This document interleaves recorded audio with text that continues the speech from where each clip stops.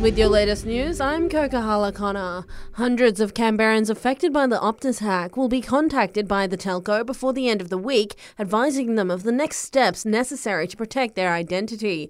Those who've had both number fields on their licence leaked as part of the data breach will get a new driver's licence free of charge. Josh Reinhardt from Access Canberra says it can get sorted pretty quickly. So as soon as someone applies, either contacting us through our phone system or online, the previous card will no longer verify with DBS, and when we print the new card, that one will.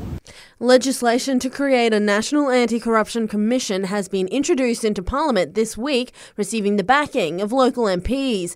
Member for Fenner Andrew Lee says all states and territories have their own ICACs, yet the Commonwealth doesn't have one. Wherever I go in Canberra, people are keen to see a National Anti-Corruption Commission in place.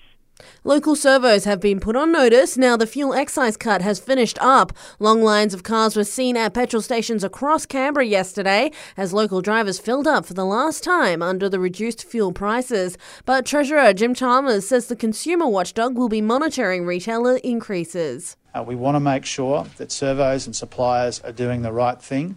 The ACCC is on the case. They will take action if people are behaving in the wrong fashion. Hurricane Ian has hit the Florida coast with some 7,000 National Guardsmen at the ready. Millions are bracing for the Category 4 system to bring life-threatening storm surges and flooding, with maximum winds of 185 km per hour already recorded. It hit Cuba yesterday, with much of the island without power. Meanwhile, Orlando is bracing for possible tornadoes.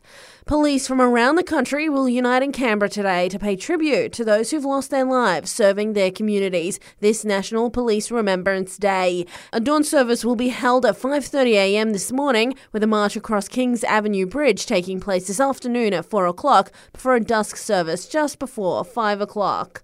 And the summer mango season officially launches today, with farmers ramping up production this year to feed our growing appetite for the fruit. Aussies are forecast to eat close to 180 million mangoes over the next few months. The first official box of fruit is auctioned off this morning. And that's the latest in news. I'll have another update for you right here later this morning.